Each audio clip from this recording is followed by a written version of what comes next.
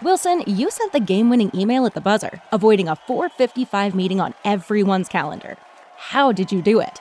I got a huge assist from Grammarly, an AI writing partner that helped me make my point. 96% of Grammarly users say that it helps them craft more impactful writing. Would you agree? Grammarly helped adjust my tone to navigate tough work conversations. And it works everywhere I write, so I can quickly communicate effectively. Your teammate used Grammarly to summarize an important document, making a 3-pointer. How did he do it? It only took one click. When everyone uses Grammarly, everything just makes sense. You made an incredible slam dunk to end the game. The meeting was canceled, and your team will go home champions. Go to Grammarly.com/podcast to download it for free. That's Grammarly.com/podcast. Easier said, done.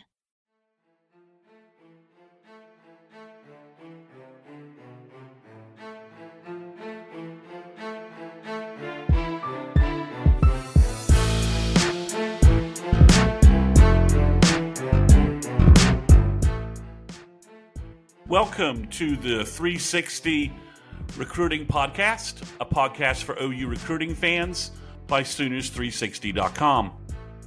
Each week, we catch you up on the latest in OU recruiting news and provide opinions and evaluations on all things OU football recruiting.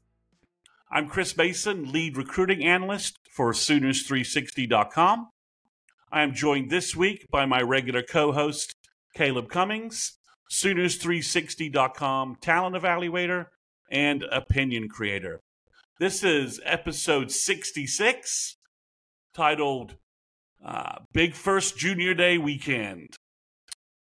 As always, we will begin with the latest in Sooner recruiting news. And Caleb, the portal at the very end of this December-January time period, at pretty much the last day possible, got us a commitment.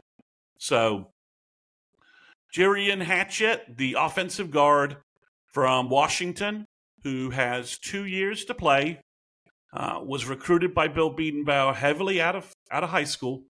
He visited unofficially twice, and I kind of thought OU had a shot at him. And then he made a decision before official visits started, and it was pretty clear that he was going to choose his local area college, the Washington Huskies. He's played some for the Huskies over the last couple of seasons. Caleb, we talked about him last week because we thought there was a chance this was going to happen. So I know you've put a good update on our message board about that. And for those who are not on our site, you should subscribe to our site to get Caleb's full opinions there. But Caleb, what I want to talk about is we've gone over him before. He's an offensive guard. He's not a tackle.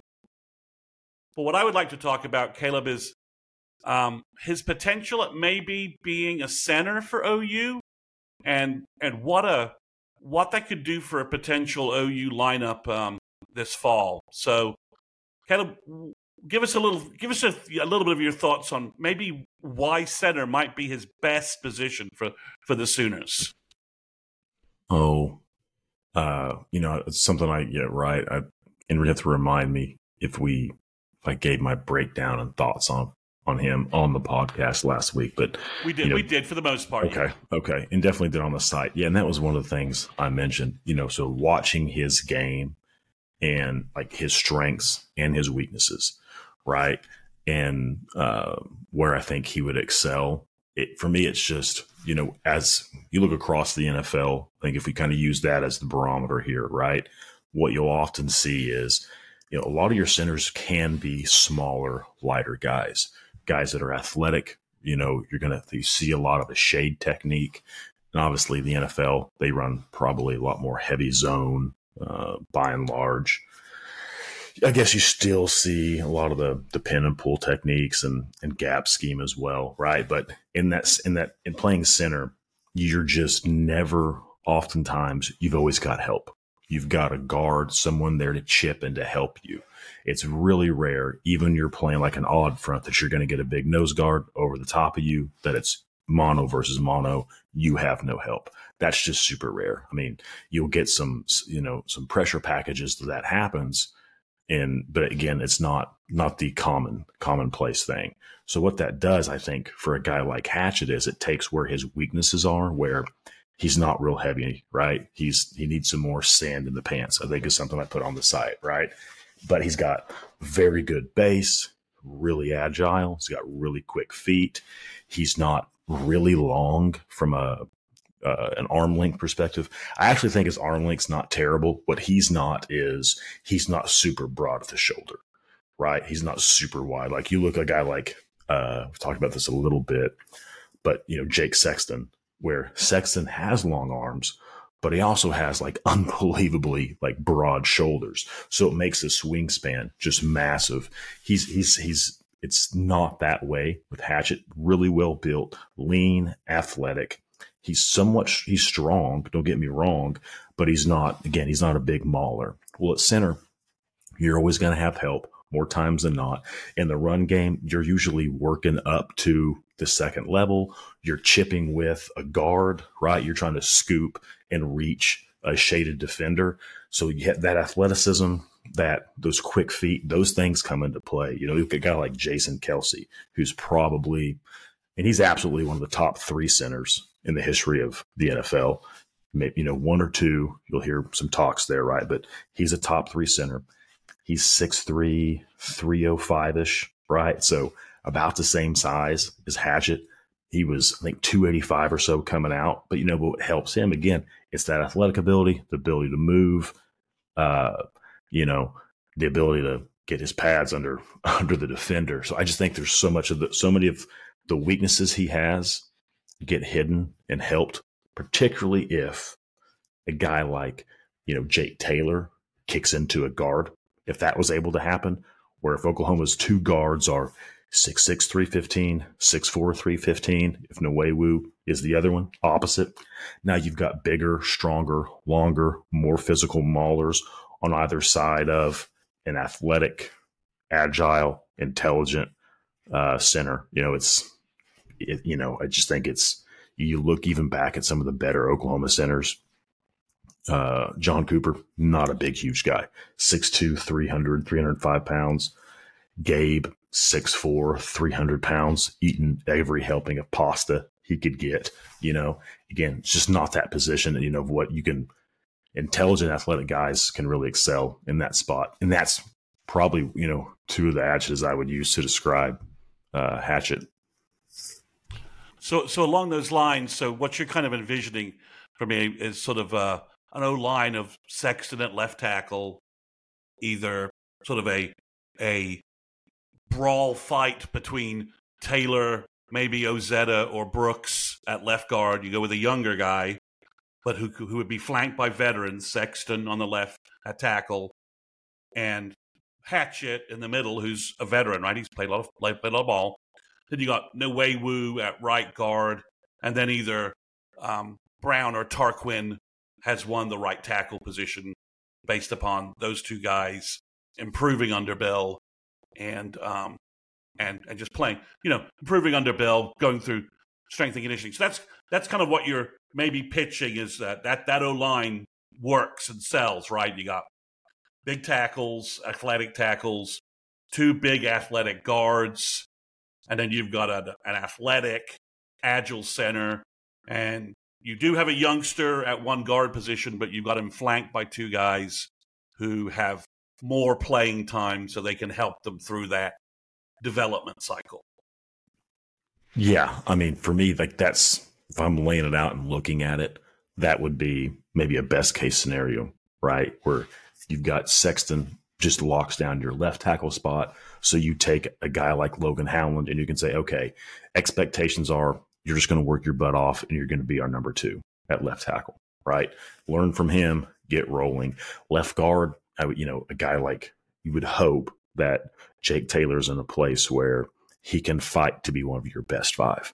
And if he's fighting to be one of your best 5, my assumption, and this is, again, a very uneducated one, is you look at the amount of snaps Tarquin and Brown have in the Big Ten and the SEC and the Pac-12, I suppose, because Tarquin played at 2 places, Florida and USC.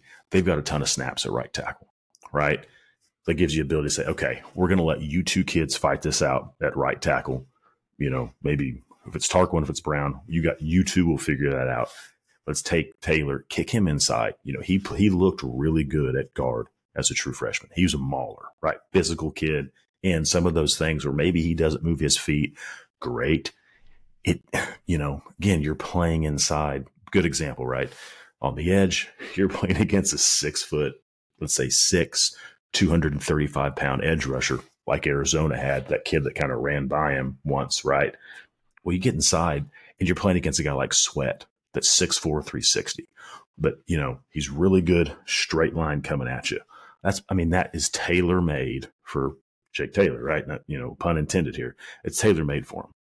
Your weight room guy that strong as an ox, you're going to get these big guys coming right down the pipe on him, with his length, that size. He should just be something he should, excel at or be a strong point for him. And like you said there, right, you've also got the ability, okay, when Nwewu, take a guy like Brooks, you're able to toss him in and say, all right, you're going to be able to learn from Nwewu.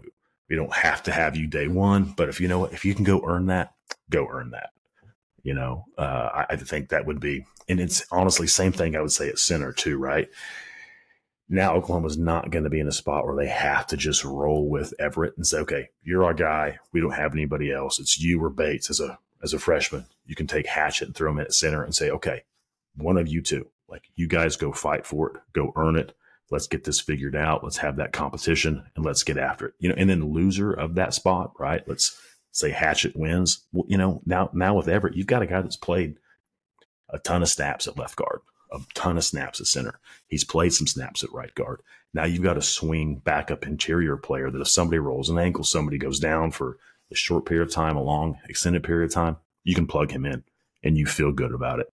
So, that would be, and I also think, if you're asking me what, from a run game perspective, and what I think could really excel, and we'll see. Again, I know we'll get into this on the site, and we'll get into it on a later pod. Maybe what we can expect from Seth as an offensive coordinator, right? But with like multiple personnel groupings, we see a lot more tight end. We see multiple tight ends. Are we going to see just a lot of variation there? Having a physical run game where you can maul folks up front, right? Like that's the best recipe to help a inexperienced quarterback, which Jackson Arnold will be going into year one as a starter, at least in my opinion. Okay, well, I think we're along the same lines there, and we've talked a little bit about that on the site, and it would be an interesting combination because I do think, now that all the rankings are in, we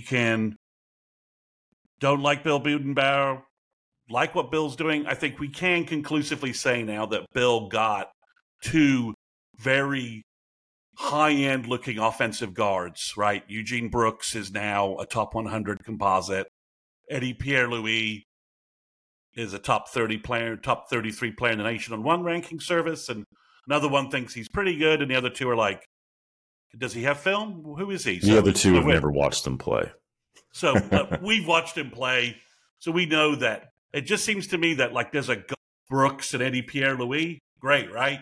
That's perfect.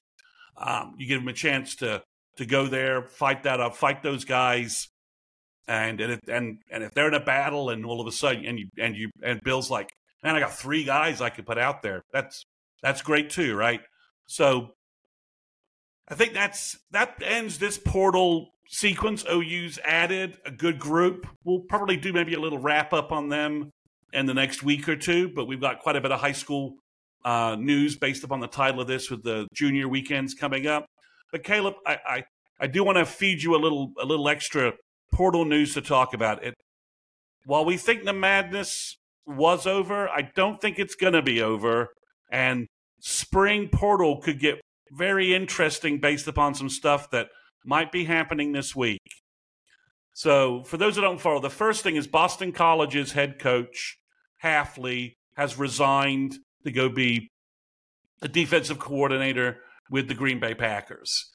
So technically Boston College's kids, even though academically I don't really know where they can go other than maybe some quarter transfers in the Pac-12 maybe, or I don't even think that's accurate.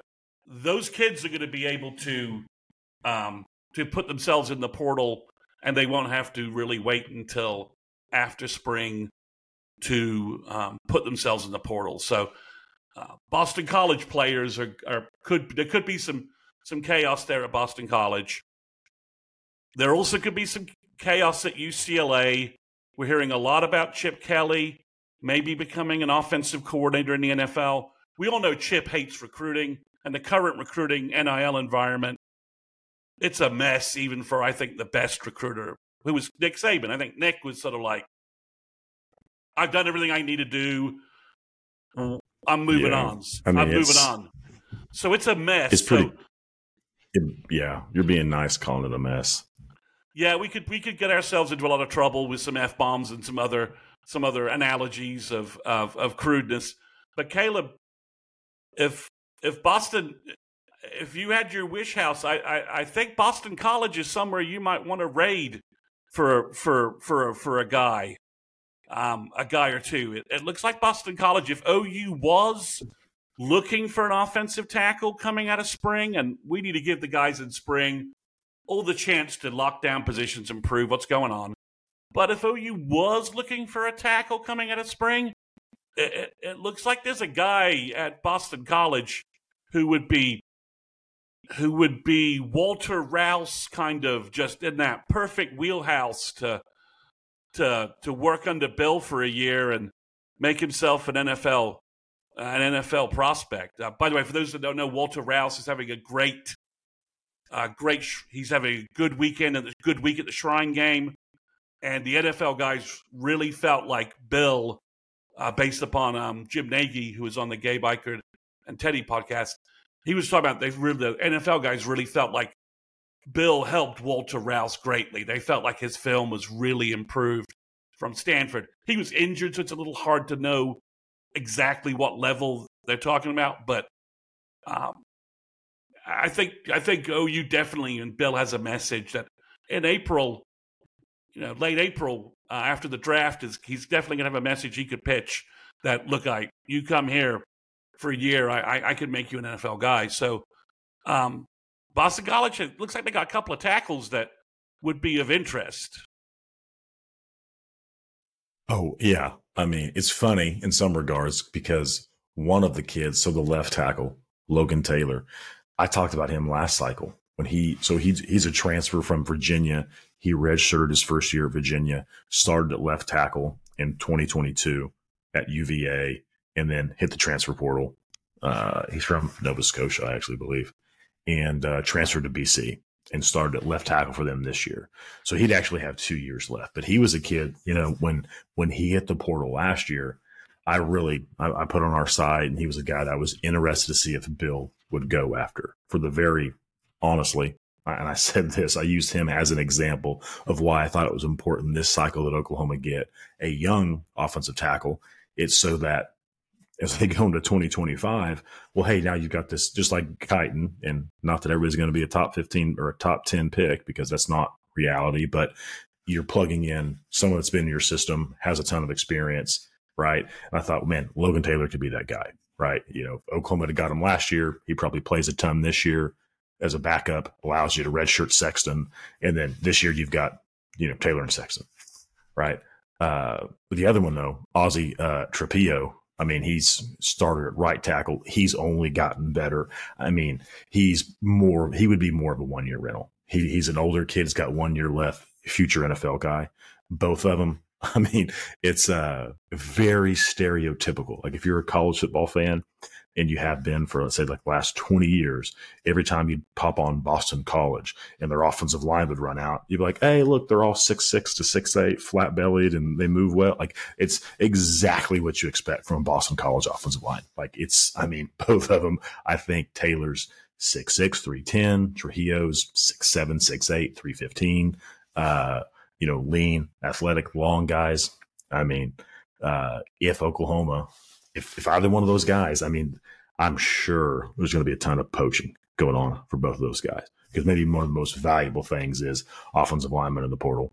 And so I would say this to me, where it's interesting, and I'll be really interested to see how this goes, is I thought, and I think Brent said as much, right?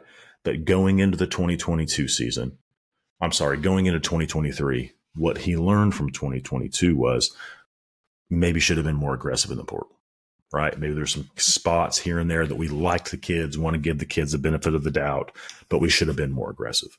They were much more aggressive, to the point that, you had a guy like Reggie Grimes that started 10 or 11 out of 13 games in 2022 that barely played a snap in 2023 and has hit the transfer portal.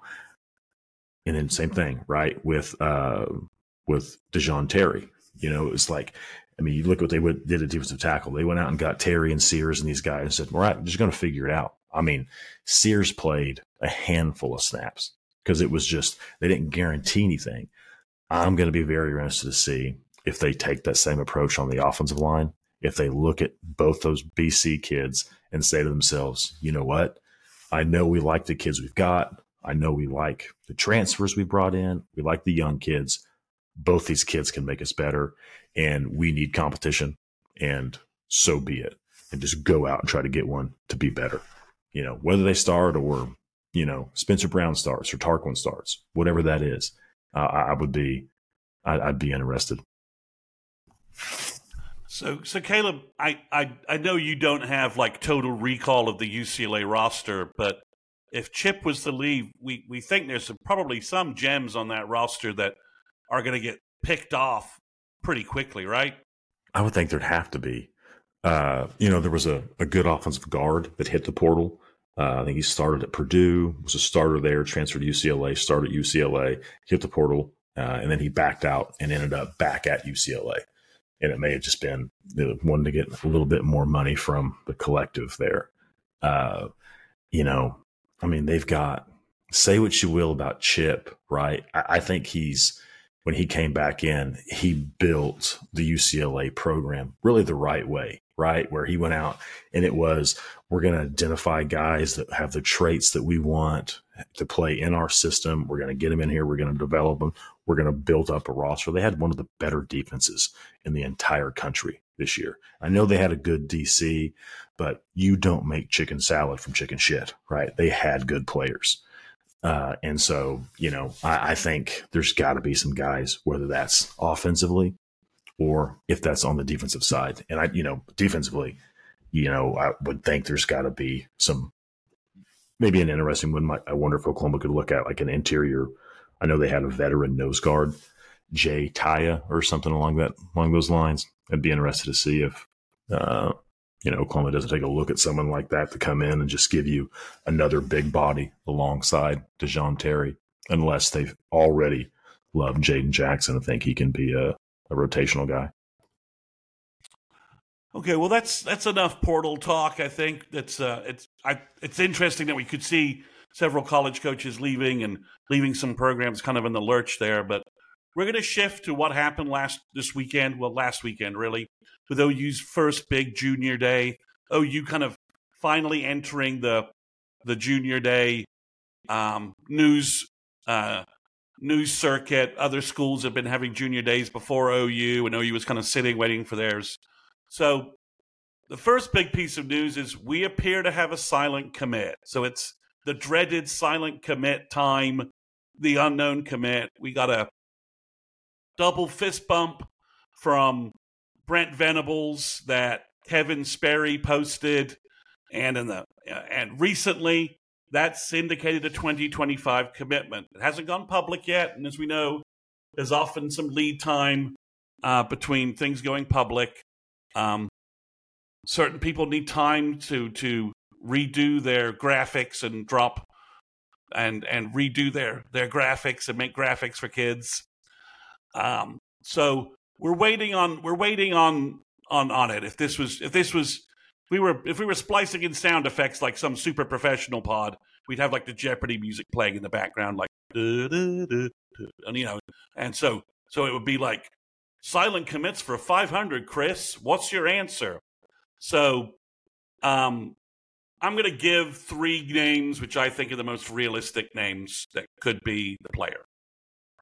I'm not going to ruin anyone's moment, but I'm doing this for a reason because Caleb, I got to lead. It's going to lead into a question for you and an opinion for you. So, the first name is Torrey Blaylock. He is the running back from Humble, Texas. The next name is Kobe Sellers, and while he plays quarterback in high school, athlete in high school, he's going to be a corner on the college level. Everyone's recruiting him at that, and he's from Pearland, Texas. And then the last name is Max Granville. He is a defensive end, outside linebacker from Sugar Land, Texas. So, Caleb, unless Apple Maps and my sense of Houston geography is completely screwed up, I think it's very interesting that 3 guys that are forecasted, projected to OU now, crystal ball, whatever terminology you want to use, that's 3 Houston area, expanded metro area prospects. I think that's pretty interesting that OU's making some noise there. Which makes me unbelievably happy. Houston is just one of the primary hotbeds. I know there's been coaches in the past that talked about, God, I'm trying to think who it was, maybe one of the University of Houston coaches that, mentioned that they felt like if they could just sign every kid out of the Houston metro area that they wanted every year, they would compete for a national title every single year. If you just had your pick of, that's all you could recruit, right? Was Houston. You couldn't recruit anything else. But with that, you also got every kid out of Houston you wanted. Hey, we'll go compete for a national title every single year. It just, the place continues to blow up, lots of reasons. But, what excites me about that, and we talked about this, I think, on the website probably over 2 years ago or a year and a half ago, when you really started pulling back the tape and you looked at when Barry Switzer was the coach at Oklahoma and he inherits the program, they win national championships, they run off the 70s, and they are absolutely dominant. They have a bit of a dip in the early 80s. I mean, a bit of a dip's 9-3, but that's at Oklahoma, that's a dip, right? 9-3-1 or whatever it is. Like that's a dip. We're going to fire you. You got to get this figured out. He obviously does, and goes on a run where 84 to 87 or 88, they compete for a national title every year, and they win one, right? And then you stretch that into like the early 90s, and you start to look at these really great defensive players and all these guys, Gary Gibbs would recruit. You really start to dig into it. Like, it was amazing to me of like, wait a second, so many of those guys that were the top guys, they were Houston area kids. I don't know who Oklahoma had on staff at that time, how they were able to do that. Obviously Barry, Switzer is one of the greatest recruiters of all time. So, I guess that's a pretty obvious how they were able to do that. But that part of the country, they take football serious. It's a year-round thing. And to see them be able to get their hooks into that area, that's something we talked about last winter, right? When I joked, you had the good question about, hey, if you could wipe the map with one program, what would it be? I think mine was either Texas A&M or I think it was LSU. And the reason it was LSU is because, they get all this top talent out of Houston, and then they go into, Dallas proper area and DeSoto and Duncanville and stuff, and they grab some elite kids there too. So let's get rid of them. But, the big thorn on the side is their ability to go into Houston.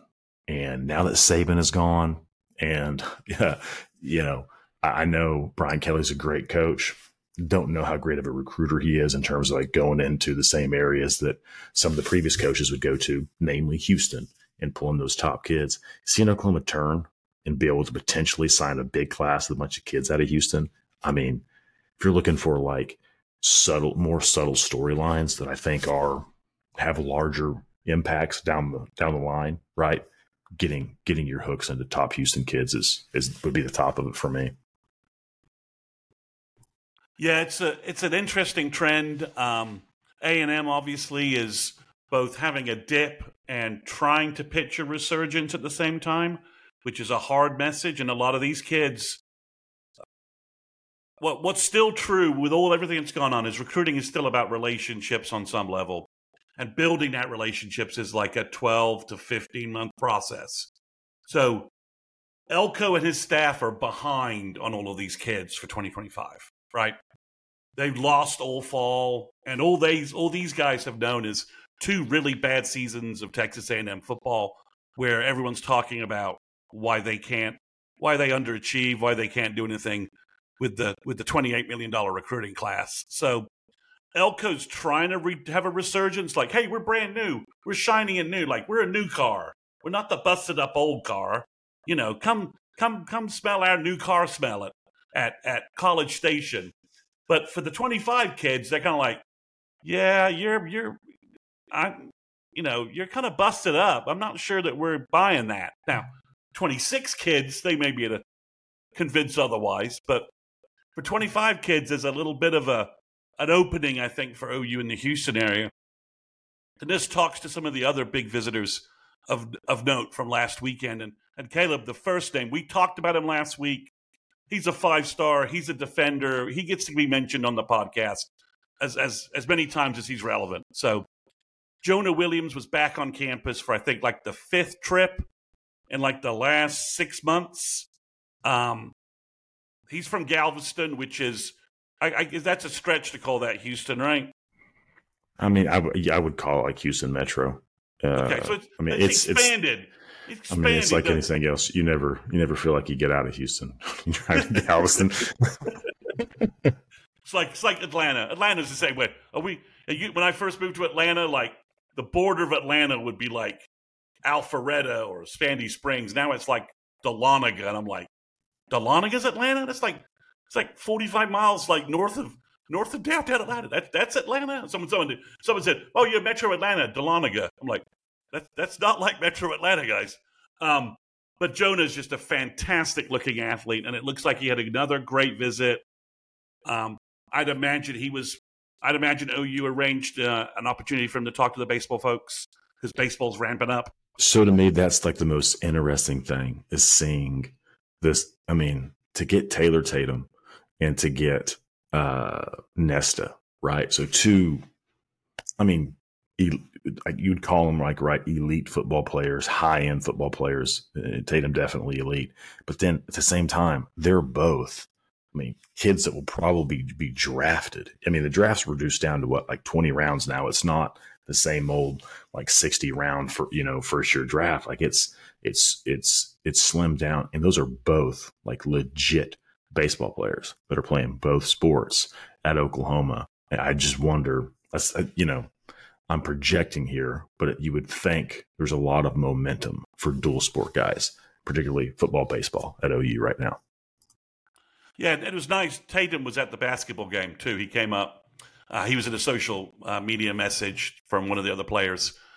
So it was nice. Thanks, Taylor. It's always nice to see you back on campus. So that's the 5-star defender that everyone's really focused on. And, again, if you could have there's a couple of the sites our competitors have been talking about Reggie Powers testing at an elite level. Everyone is looking at Reggie Powers like he could be elite. Well, I'm going to suck some hopium because I'm the optimist guy. I know I get accused of that.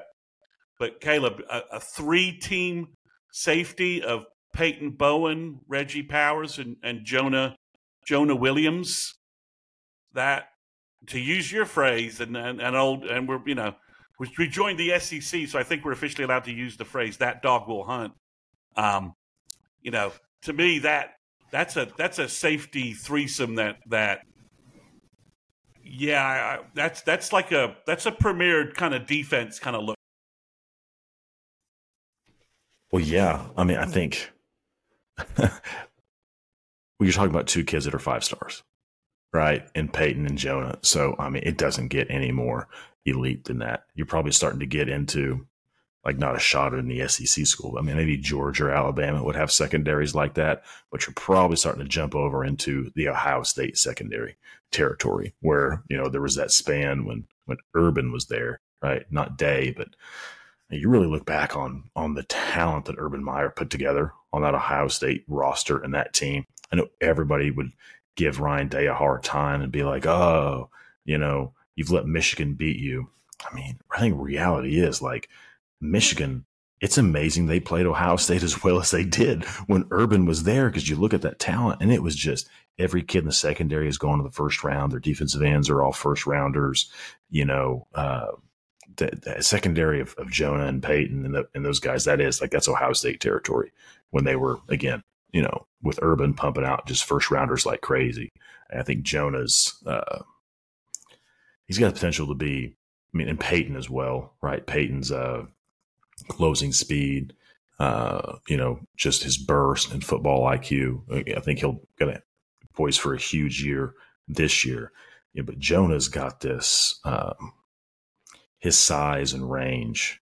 It just makes him like what you'd want to draw up in today's game, right? Where it's just this chess match where one team's trying to get extra DBs on, the other one's trying to get extra tight ends on now. So we're going to bully your small guys. And it's just turned into this, chess match out there. Like he's this ultimate chess piece where it's like, well, he never has to come off and, he can jack up your tight end and run with him. Or, we'll blitz him and blow up your back if you keep him in and kind of just do everything you want. He looks like a pretty special guy. Yeah, more athletic Kyle Hamilton, maybe? Yeah, I mean, he looks I don't know if he's more athletic, probably tests better. He was definitely looks like a more violent Kyle Hamilton. Like he's more explosive through the hips. Like when he strikes you, when he gets there to strike and sinks those hips, he's bringing some velocity and some energy with him. But yeah, it's not a bad comp. So obviously everyone's obsessed with O-line recruiting. I try and post stuff on our board, and sometimes it gets redirected into O-line recruiting, even though I was like, I don't want to talk about that right now. So I understand it. It's fine. And fortunately, OU had two elite tackles, both on campus, Lamont Rogers and Andrew Babalola. There's a photo of all five of the guys who visited, along with Owen Hollenbeck and Makai Stewart, an offensive tackle from California, who OU's evaluating, and Joshua Moses, who's an offensive guard committed to Texas A&M, who was a surprise name. But Rogers and Babalola are just, they're monstrous looking. They're these bookend tackles that you would want. And Caleb, they apparently both had very good visits. Rogers, we talked about, he came up for the TCU game. His whole family was there.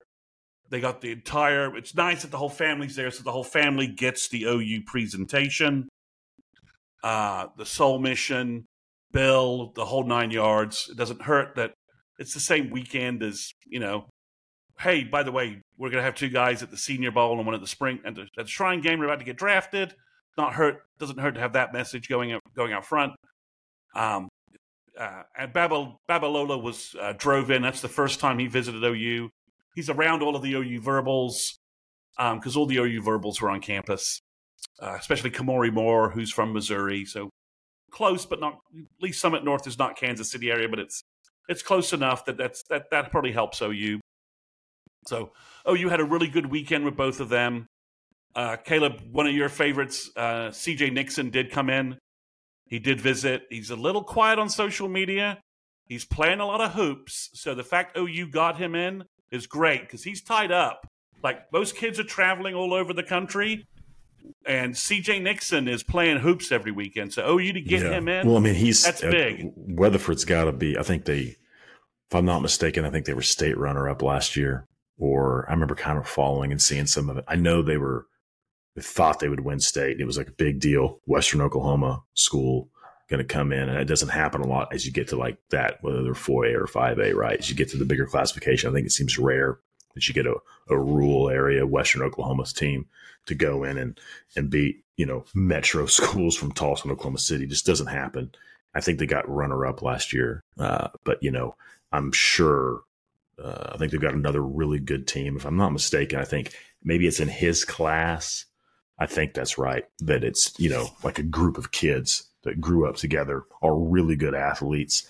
And so, to get him in, because to your point, right, that kid's going to be locked in from now until, I don't know. State tournament is maybe March in Oklahoma, I think. They're at the big house and the fairgrounds. I don't know if they play the bigger schools there, but, and then he'll move from there, I'm sure, and he'll move straight into like AAU stuff, right?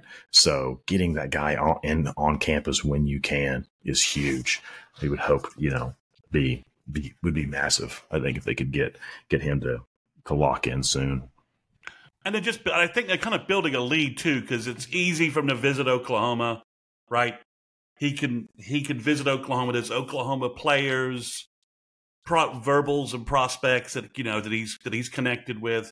So I think I think the basketball thing may end up working in OU's favor, because it's like, well, it's hard for me to get to these other places. Yeah, I keep going to OU, and I know OU players better, and it's interesting. I think it's probably a double-edged sword there, right? I think it's either, hey, that works in Oklahoma's favor because, like you said, he can't be going to the Georgia and the Alabama and the LSU and the Notre Dame, right? Michigan, Ohio State. He can't go to these, their junior days, right? These are be long trips for him. Probably play on Friday night, turn around and got to play on Monday or Tuesday. Probably, I assume, as serious as they are about basketball, they probably have some weekend engagements or some shoot arounds and stuff, even for their high school. So getting away until he may be later in the spring, so if they can get some momentum and get him to pull the trigger where he just says, you know what, I know this is what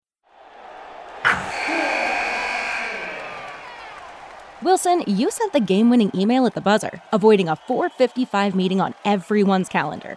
How did you do it? I got a huge assist from Grammarly, an AI writing partner that helped me make my point. 96% of Grammarly users say that it helps them craft more impactful writing. Would you agree? Grammarly helped adjust my tone to navigate tough work conversations. And it works everywhere I write, so I can quickly communicate effectively.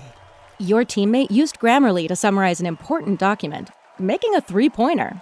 How did he do it? It only took one click. When everyone uses Grammarly, everything just makes sense. You made an incredible slam dunk to end the game. The meeting was canceled, and your team will go home champions. Go to Grammarly.com/podcast to download it for free. That's Grammarly.com/podcast. Easier said, done. Want to do is where I'm going to go. I'm going to lock this in now would be huge. I think the flip side of that would be if he says, well, I haven't been able to visit anywhere, so I'm going to run this out, really far. You hope that doesn't happen. So one interesting name of a guy who visited is Cole Bruler, the 3-star defensive tackle from Hun Academy. He was back on campus, and OU, Todd Bates was just back out at Hun this week at his campus seeing him. So, and OU's been recruiting Hun pretty heavily. Logan Howland's from Hun. They have an offer to a linebacker at Hun Academy for 2025, Kamar Archie, who's an interesting guy. He's sort of this. He's sort of Adrian Peterson physique-looking kind of guy at running back for them, but he's also a powerful linebacker. So Bruler's an interesting guy. I kind of wonder, is he a tweener? Where does he fit? His footage is really good, but because it's good, but it's also a little deceptive because that footage has Owen Waffle in there, who's going to Michigan, right? And then Owen Waffle has a younger brother who OU just offered for 2026. So I went back and looked at the younger Waffle, which sounds funny to say, but the younger Waffle's highlight reel, and you can see Bruler and Owen Waffle just collapsing the line, and him at end is just sort of feasting. He's just sort of feasting on stuff. So it's like, so the Hun Academy has kind of that's probably a brutal, especially for prep football in the Northeast, D-line to face. One guy at Michigan, one guy who has Penn State, Michigan, and OU offers, and then like a 26 kid who's got Penn State, Ohio State, Oklahoma, Michigan offers. That's a lot of D-line to face. What do you think about Cole? Am I wrong that he's a bit of a tweener? I'm uncertain if he can get to that 6'3", 285, 290, because he's obviously like a 3 technique with that kind of burst and physicality. One of the other competitors was saying, they were asked for comp, and he's like, well, I'm trying not to fall into the obvious pitfall of using, Dusty as a comparison, because the kid plays with a super high motor. I mean, and he's really physical. So, Caleb, OU's the D-line picture's a little scrambled. I talked about guys last week that they added. They offered some offers. What do you think of Cole Bruler? He looks like he's going to take his visits, so he may play this out a little bit. So what's your thoughts on him? Because he is an interesting guy, and he kind of has that sort of like Brent, old OU defense kind of look. I mean, because the kid's really physical inside. I mean, he's got a short haircut. He is all about football. He has the best he says the best 247 profile photo in the entire database, where he looks like he's just came out of lifting weights. It's not like a glamorous shot. It's pretty much like, I'm here to kick ass and chew bubble gum, and I'm all out of bubble gum. So good movie. To use the Roddy Piper They Live reference. So what do you think of Cole? It's again, talk a little bit about sometimes your biases can seep in, and so I know, I think that's actually a strength to understand that you do have, I don't go down like any rabbit holes, but understand like, hey, there's certain things that I value more, right? And like his tenacity, his physicality, his demeanor and motor, he looks like just, I love it when I watch a kid on tape, like, man, he looks like an asshole. I like that, and that's, that's what you get with him. Like it's what you want, right? What was it? I heard guys talk about, it was Howie Long talking about Lyle Alzado, and said if I was going to go into a fight in a dark alley, with the guys with the guns, I would take Lyle and give him a club, and I think that's when you watch, to me, like Cole, I probably don't worry as much about him getting to 290 just because he is a weight room guy, lives in the weight room. I think so as a sophomore in high school, I guess as a junior in high school, he's 250. I'm sure going into his senior year, he'll probably be north of 260, 265, maybe 270, right? And guys like that just, you're going to live in the weight room and get after it. They're going to take it serious, and they're going to do the work to get there. It may not be this just natural, going to run around, and just snap his fingers and be there. But if you get to the end goal, and I mean, some could probably argue it's more about it's better when it's this methodical way of putting on mass. I would just bet on him, and it's just that demeanor. I think everybody does, and I especially, you get caught up in the like, oh, give me the traits and these things and those things. And one of those traits again is just like that mentality of being like, I'm going to get after your ass every snap. And like, that's just what I'm going to do. Cause like, that's just how I'm wired, because like, it's in his soul that like, this is personal, it's an affront to me if you block me. He seems like he plays that way. And, those are the type of guys that, and you build a team around. In some ways I would argue, and kind of put this on the side a little bit.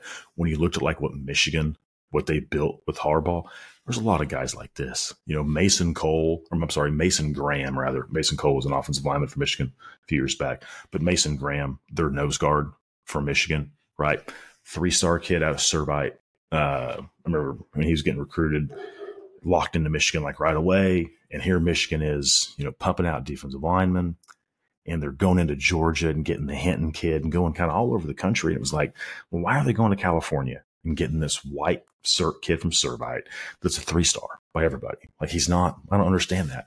And then you watch him play. And it's like all the stuff we just talked about just being like mean, nasty, physical, relentless, it's like he's all of those things. It was kind of a tone setter for that. And I think, again, it goes back to like, you're building a roster, you're building a team. And you get guys like that, you can build off that. Like, you may be more talented, but, guarantee he's willing to go further. I'll take it further than you. So, I bet on the guys like that. I really like them. And I'm also just a big fan. The more I watch like these high school films, I'll be honest with you. We talked about this a little bit. Might have been prior to signing day. The more I watch all these films, because Oklahoma's really expanded the recruiting territory, the more I like kids from the Midwest and the Northeast. When you watch their style of play, it's just more guys hand in the ground. It's a bit more line of scrimmage. You watch the Texas high school football, even some in California, it's a lot more like spread out. I think it can be difficult to judge your defensive linemen, particularly interior, even some of your offensive linemen, because it is such like a quick passing game. It's like basketball and grass. Well, you never even really got to see the guy get into their set, their pass set or do anything because it was just this quick screen or a quick hitch out to the outside. I think you watch the Hun team and it's like, man, they're not doing it exactly like they did in like 1999 or 2000. Right? They're not lining up with two tight ends and a fullback and saying, meet me right here. But it's still it's a very physical. Yeah, I'll be interested to see how that recruiting goes through because, like I said, OU's trying to build some relationships at Hun Academy, and they always have good kids. And you just watch their highlights, and kids are playing really well. One other additional name who visited that's interesting. It could be something that pans out depending upon other safety targets. Is Omarion Robinson from Arkansas visited? About 6'1", 180. Really good film. He's a little underranked right now, and OU has made a big move. And Arkansas is a little vulnerable right now, so I think it's a good time to maybe try and seed some relationships in Arkansas. So that was the last weekend. Now this weekend, we have another group of kids coming in. It's not going to be as big a group. Of course, I say that, and new names are getting added, and new kids will show up. And OU's allowing, well, I don't want to say allow, but they're going to bring some 26 kids in as well. But Caleb, the first name that has confirmed, and he's confirmed this on social media, that he's going to visit is Lincoln Cure, the 2025 tight end from Kansas, top 50 player in the nation, or by one service, he'll probably end up something close to that. I've used the Mark Andrews comp when Mark Andrews was in high school, when he was still 6'5", 215. He hadn't quite put on that 25 pounds of muscle that has turned him into the Pro Bowl. Pro Bowl and life-saving tight end, Mark Andrews, the superhero, saving passengers on airplanes and also an all-pro tight end. Shout out to Mark for helping that lady on the plane. That story was kind of all over Twitter. But to me, Caleb, Lincoln Cure, I love. We talked about Nate Roberts last week, who visited, and we've talked about Desan Brom, who we also love. We're spoiled for riches in tight ends in region. We have three guys who you would kill to have on the roster. I don't think there's any way you can sign three of them. If you could get two, that would be fantastic. Where do you put Cure in the Desan Roberts mix? Is he just different? I love his playmaking, his speed. It's an embarrassment of riches, really, especially when you think about Devon Mitchell should be part of this tight end group. Actually did you a big favor by reclassifying, so OU's actually about to space him out. But in multiple ways, yeah. Yeah, he'll obviously pay that back by catching 10 touchdowns this fall. That's the goal, Devon. But Lincoln Cure's visiting. He's a national prospect. Kansas State's been working him a little bit, and Kansas State has good history with tight ends. The Stinnett kid is probably going to be a draft pick. I'm not sure he'll be a high draft pick, but he's definitely going to be he'll end up on an NFL roster somewhere. We're like, oh yeah, that's that K-State guy. When we're watching NFL football, that's how that's going to work out. So what do you think of Lincoln Cure? And if I tied you into a room and forced you and hooked you up to a polygraph and said, between Nate Roberts, Desan Brom, and Lincoln Cure, you can only have one tight end. You must pick one. Who is it? So at first I would say I love Lincoln Cure, and I'm with you on that trio of tight ends. I think it's absolutely elite. I posted this on the board and I thought it was fantastic. Got a lot of traction. I think the week that the Lions went out and beat the Buccaneers, and particularly whenever the Packers beat the Cowboys, right? There was a lot of this people pointing out, like, with the tight end is becoming in the NFL with as much spread as happened, and we can call it spread, right? It's just with so much heavy passing game and defenses trying their damnedest to get as many defensive backs as they can on the field. Tight ends that can do it all have become, there's just a really good argument that tight ends should be considered, when they go to be franchise tagged, should be considered wide receivers, right? maybe there's something that needs to be worked out there. They should be getting more money, because I think that in the way the game, I think it's shifting, because, hey, you want to put a ton of DBs on the field. Well, we're going to run out there with 2 and 3 tight ends, and we're going to put big guys on little guys, and we're going to maul you in the run game. And then, we're just going to post you up in the passing game. Right. It's just, I think it's this chess piece, and all of those three are those guys. I mean, I would say this: if you put me in a room and you tied me up to a polygraph test, I would have to I would first ask the question, and the question would be, what scheme are we running? Like, what are we doing offensively? What are we doing?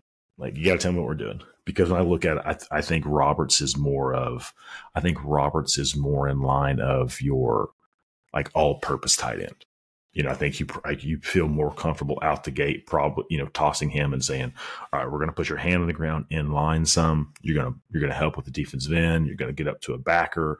We're also going to flex you some. We're going to move you all around. I think one of the comps I had in some ways was like a Michael Mayer at Notre Dame. And I don't know Mayer was a specimen physically, but he's also a kid that I think was probably the same size, weight, and everything as a senior in high school. So he looked like a freak as he was a senior coming out of Notre Dame, right? But I think that Nate's a little bit more of that. Nate's a bit more of just anything you want to do, we can do with Nate. I think we're Lincoln and Deshaun, they're a bit more of hey, I think they're going to be fine if you want to put their hand on the ground. I think Brom's probably a little bit bigger, a little bit more sturdy. I think probably a little bit ready right away to say we're going to play you, in line some and have you blocking guys. But, where they are going to be able to absolutely excel is, hey, when we want to go on bunch formations, we want to motion you and kick you out. We want to put you in the slot. We want to move you wide. We're going to do all kinds of things with you to create matchups. They're just, with, again, their athletic ability, they're both elite. I've thought Brom in terms of I've liked the Mark Andrews comp for him.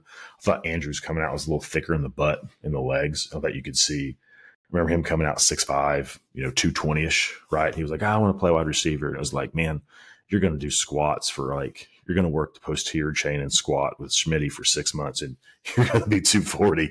It's just going to happen. And it did. I think Brom's going to be the same way. I think he's going to be this athletic guy. Lincoln Cure, I don't like to give this comp because he's probably going to go down as the best tight end of all time. And so I don't mean that he's going to be that good. I just mean in terms of what I think. He's got a lot of wiggle. He's really good in and out of breaks, and he's good vertically, but he looks like he's got some small guy and big guy body, but like a Travis Kelce, where it's hey, look, I'm going to, you're going to run zone and I'm going to find the hole in it. And because I can get geared down really fast and just super athletic guy, with great body control, I'll fit in that little zone and we'll fit it in. And then it's a 6'5", 255 pound tight end running over your 190 pound safety. I think in time Lincoln could be that big, but give me all the tight ends you can give me. I just think it's this. Again, I think it's particularly when they've got receiving ability that those guys have, because you're going to lose a little bit in the passing game versus a wide receiver. I don't know how much, I think every OU fan, you'd look at 2008 and be did OU lose anything in the passing game when Jermaine Gresham was split out in the slot? He didn't lose anything. He gained something, So yeah, give me those type of tight ends all day. Well, you only have to look at the 4 NFL teams last Sunday, right? George Kittle with the Niners, Laporta, who's had an unreal rookie year with the Lions, Kelce, and Mark Andrews, and is it Lightly, who's been playing well for them? Yeah, I think so. Yeah, so basically every one of those teams had a tight end playing at an elite level and playing different schemes, different offenses, but all of them with different quarterbacks, where the tight end was a huge part of what they did. So if OU could somehow stack one of or two of these guys to go with Devon Mitchell, so you have three of those type guys, and maybe you have one on campus already. Maybe we'll be talking about Bauer.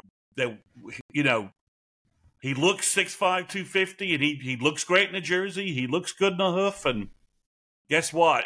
He's got everything. So he looks athletic. I'm interested to see him run, because I do think, I think the older Roberts gives you, again, like an all-around guy. Like he, not going to be a big vertical threat up the seam, but will give you, hey, it's 3rd and 6, and he's going to go, post up a defensive back and get you 8, that type. And then I'm really interested to see Sharp. Like if he can run and can be that athletic kind of move guy, fingers crossed, obviously, as you can tell by my rant there on tight ends, like fingers crossed that Seth's going to come out and do some, some more diverse things offensively.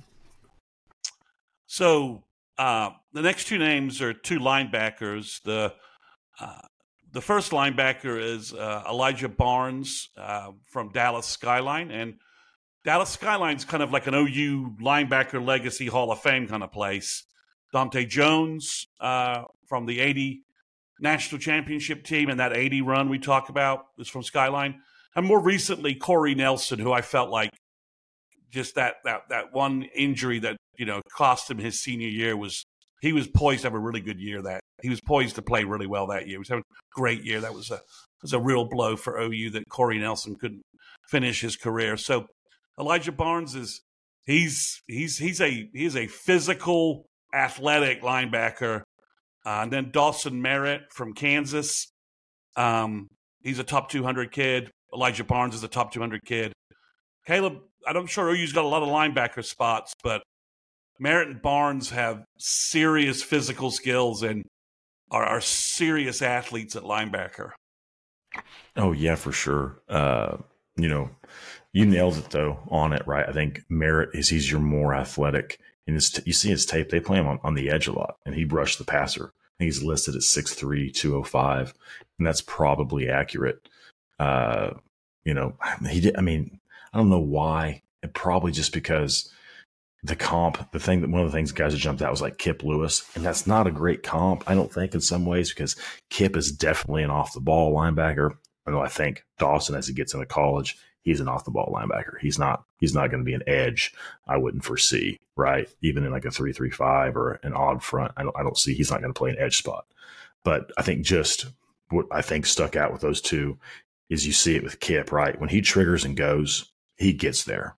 And he's, gets there, he's athletic, and he goes. And you see the same thing with like Dawson. You see him, I think, gosh, playing out. He's just a really versatile guy for them. Rushing the passer, kicking out, covering over the slot, making plays out in the flat. He's your Will or Sam linebacker in today's game all day long. And with his ability, I think as a blitzer, it's something, I think Brent's talked about it and other coaches. A lot of the timing of it and just the feel for doing it, and just understanding like you got to work half a man. Don't run down the center of a tight end or a running back, right? Get an edge on that guy. Some of that is just, you can coach it up. Some guys just naturally have a feel for that, have a feel for timing of the blitz. I think that's, he gives you a ton there as, hey, we're going to be able to play off the ball. You're going to be able to cover, tackle in space, run. And as a blitzer, be a plus guy, really be additive. Barnes, he looks like, I wouldn't say like, help me with the kid that went from Denton Ryan down to Texas, 5-star kid, inside linebacker. Is it Anthony Davis? That's not right. No, it's Anthony Hill. Anthony Hill. Yeah, Hill's definitely the more athletic guy. Like when they get out and like they get full going, gates opened up, and they're going more athletic. But sideline to sideline in the tackle, between the tackle box, playing everything inside out. It kind of reminds me of that because they're both 6'2", 225, and when they hit guys are moving backwards, right? Like he really brings it and thumps. Like he's an inside linebacker like all day long. Like he is your Mike. We're gonna plug you in at Mike. And gonna play everything inside out. Go get it. I don't know. I mean, trying to think who Oklahoma signed as Mike, like with Pichotti. I think Barnes much more, like he's got more range, more athletic, faster than Phil. He would be, obviously it would be additive to the class. I'll be interested to see, really be interested to see as Oklahoma goes to the SEC, like how that shifts and changes up, because you've got some programs like Kentucky that are still are all about multiple tight ends, run game. It's a bit more kind of, pro style, in that almost like old school pro style, right? Where it's like really going to try to build this off the run game, play defense and special teams. I think, Mark Stoops he's figured that out, that's keeps games with good teams close, and with average teams, you can, slowly squeeze them on defense and wear them down offensively and pull away. So, it'll be interesting to see how Oklahoma, as they go to the SEC, do they shift? Do they change things up? Because I think in the Big 12, you can get away a lot of times with, even taking a guy that is a bit more of an outside linebacker type. Like everybody talked about it this year. Like Kip Lewis could have played Mike linebacker. And people talk about, should he be your starting Mike linebacker? We'll have to do a deep dive on the SEC. I don't know if that's going to be the case in the SEC. If you're going to need to be like, no, we've got to go recruit guys like Elijah Barnes to play Mike linebacker. We're not going to run around with the 215-pound Mike. We need Kobe McKenzie. Yeah, you need a guy like this, maybe something like that. Another good news item for you, Caleb. It looks like Smith Arogbo will be on campus this weekend. So yep, I know that's another name. I know that's another name. I've called him like the pre-early PJ that he flashes it. We'll see where OU is with him visiting. It's a good sign that OU offered him, and he's already, coming up on campus. So we'll see. That's where huge. That's huge because when you shared his stuff on the site and I went in and watched it, I was like, oh my God, 6'5", 220, and looks like he's just, it looks like they tossed him out there. He's like a year ago and said, all right, son, just go get the guy that has the football. Okay, coach. Like he'd never played. And it was just this, twitch off the edge. Like I said, long for days. And immediately thought, oh man, like that's the type of guy where you get him in and then, he's the type of guy that would go under the radar a little bit in the years past. And then you would see, you're playing against Oklahoma or playing for another team you're watching, and you'd look at him physically and be like, how the hell did that guy end up there? Like, why? I'd never heard of this guy, if you get him in a weight room. But he's not going under the radar. When Oklahoma throws an offer out in January, I looked, it was like right after that, it was like Texas and Florida and Texas A&M. And within hours or a day, all these other schools had offered. So for him to immediately drive to Norman from the Houston area, right? Like that's massive. Yeah, it was one of those. I think Baylor and TCU were heavily involved, and they were like on like eggshells. Like, okay, everyone ignore him. Just keep ignoring him. Just keep ignoring him. And all of a sudden, I'm sure they were sort of like. Then they saw OU offer. They're like, well, shit. If OU's offered them, we're about to see everybody else offer them. And you're right. That's what happened. You know what he really reminds me of? I remember, so when Obo was coming out of, was it A-Leaf Taylor, right? Yeah, or something like that. That's right. Yeah. When he was coming out, there was another kid that everybody was recruiting that was a little bit longer of a kid. Yeah. But you could watch the film and you could see with Obo, like he was way twitchier. They'd play him at a defensive tackle and you'd see him physically. He was like a high cut. So you knew like, oh man, you just start getting him in the weight room and he'll pack on muscle mass, right? But the thing with Obo, he always said was like, God, if he was 6'4", like if he was 6'4", 6'5", he's a top 15 pick. I mean, he's still, I don't know, 7 years in the NFL or whatever it is. He got a good contract both with Cleveland. He had a good year at Cleveland. I mean, because at the end of the day, like if you can rush the passer, like you are extremely valuable, and Obo can rush the passer. Again, if he was 6'4", 6'5", you're talking about a guy with, like high end ability. And that's what's exciting about, Smith Arogbo is, I mean, we'll see if he has the same, like Obo, like just became such a man physically with Schmitty and became just a dog on the field with Mike. He's talked a lot about, I think, remember him talking about, the Mike was that guy that brought him along, took him from kind of immature kid that would make mistakes, get down on himself to, I think every like hardcore OU fan remembers that Texas game where, he played every snap and like, he was the guy chasing, God, what is this? He played quarterback at Texas for like 10 years. It seemed like the kid from Westlake High there in Austin. Yeah, I know who you're talking about. I can't pull Sam Ealinger. Yeah, right? Sam. Yeah, him chasing Sam Ealinger around the Cotton Bowl. Getting held the entire fourth quarter while trying to.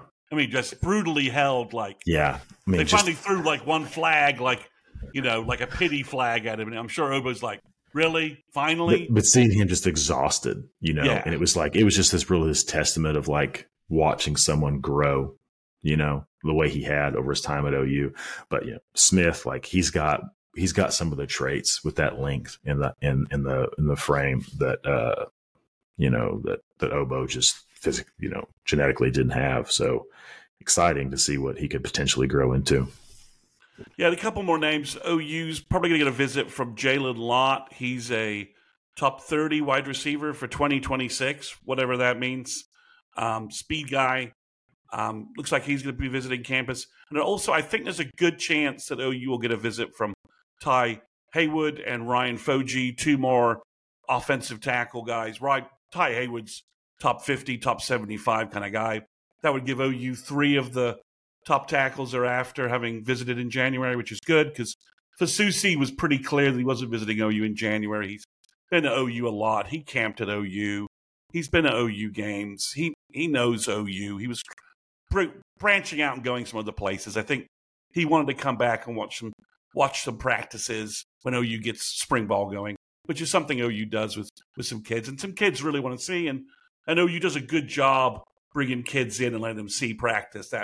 That clicks with some kids. So Ryan Foji is another big athletic offensive tackle from Texas. He could also be on. He's probably I don't want to say he's a plan B guy when you're talking about someone who's like 6'5", 280, no belly, long arms, has every sort of measurable and to be an elite kind of offensive tackle down the road.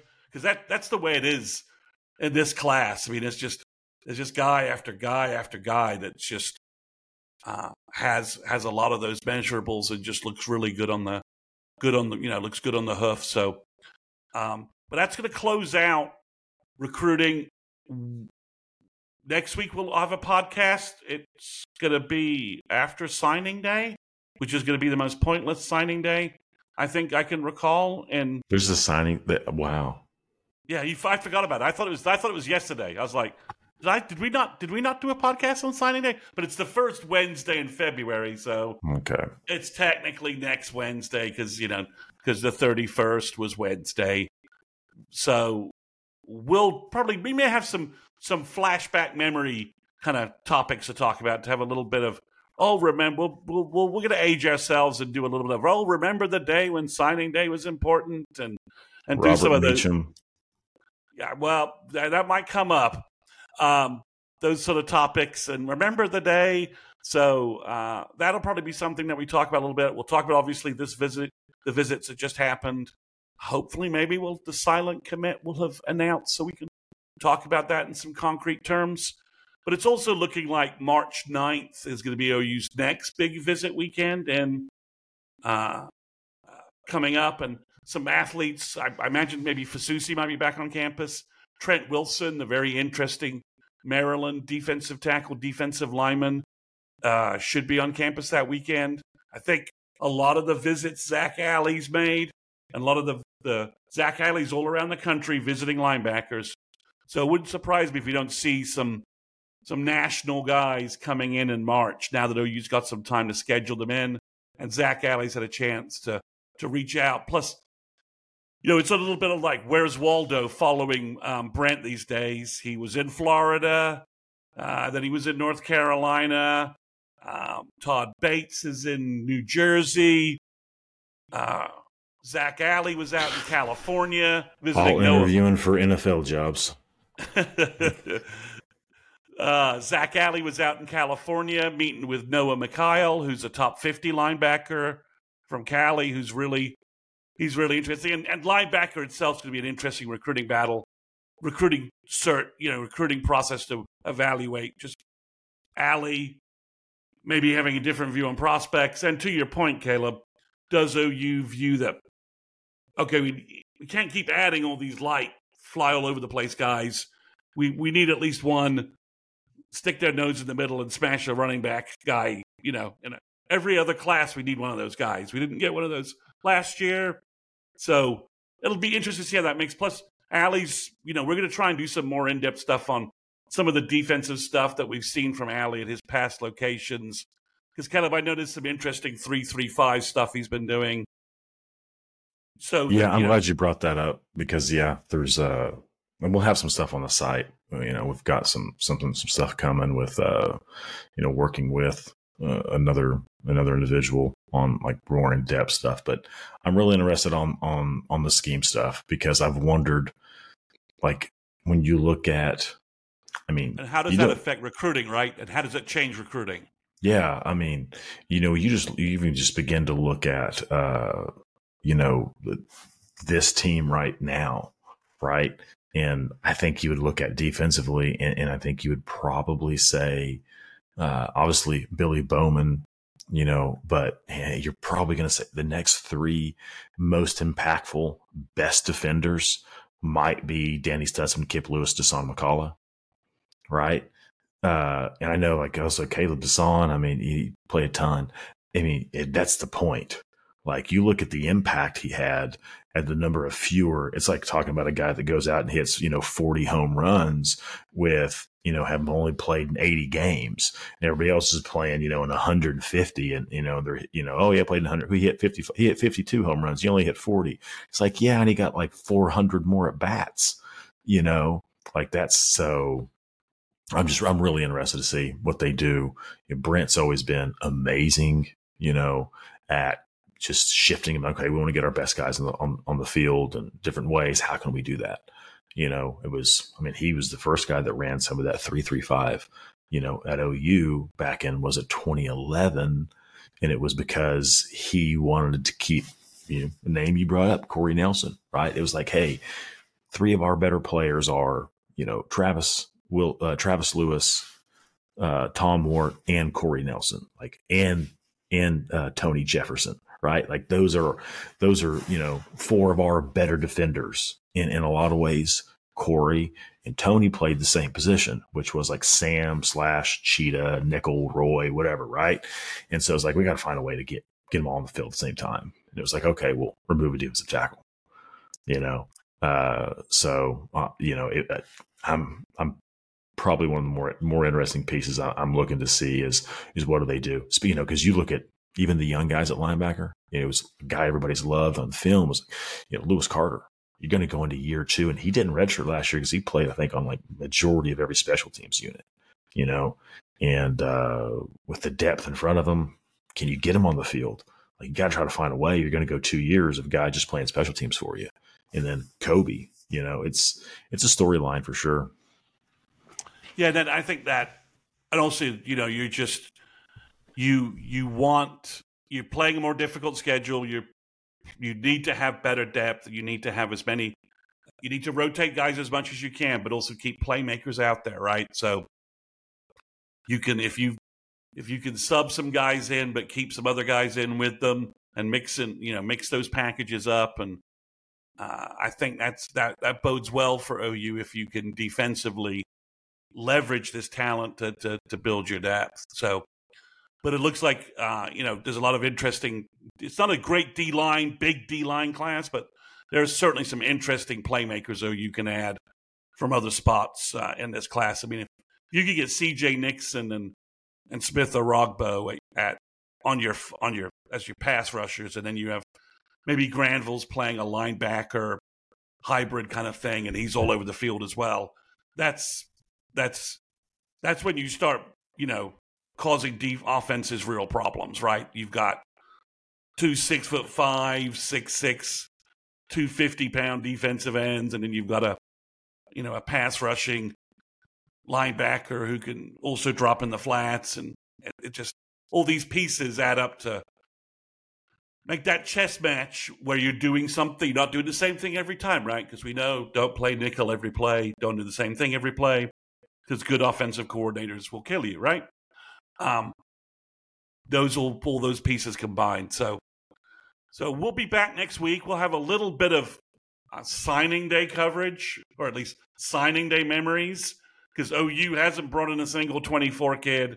There's no more 24 kids on the board. I'd like to lie to tell you there's some drama about somebody, but I don't lie to you guys on this podcast, or at least I certainly try not to.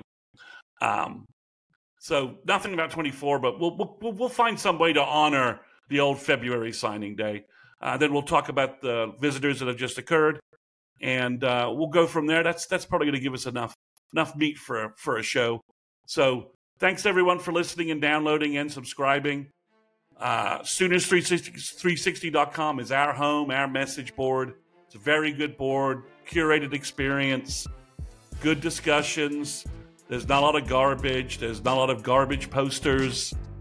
We've got a really good community of people who really want to intelligently talk about OU football. I know that seems contrary to what's capable an internet message board that has intelligent discussion. I know it's like trying to find signs of life on Pluto. It exists. I'm telling you, we have one. So please give us a try and join us over there. But we'll always be here on the podcast. If you're not following me on Twitter, please follow me at CM_Sooners360.com. I'm trying to do a much better effort to give you guys more recruiting Twitter content on a daily basis. The news that you guys really want to hear about. So thanks again, and we will be back next week.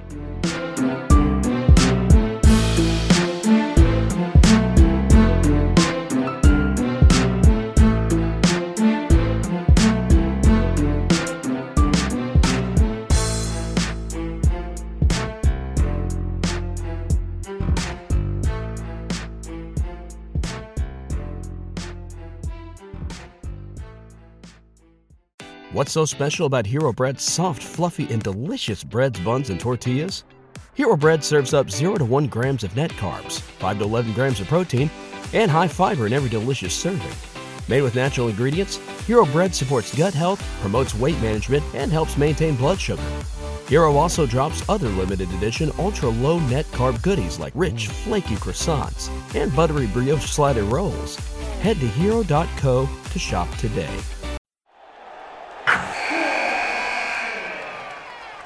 Wilson, you sent the game-winning email at the buzzer, avoiding a 4:55 meeting on everyone's calendar. How did you do it? I got a huge assist from Grammarly, an AI writing partner that helped me make my point. 96% of Grammarly users say that it helps them craft more impactful writing. Would you agree? Grammarly helped adjust my tone to navigate tough work conversations.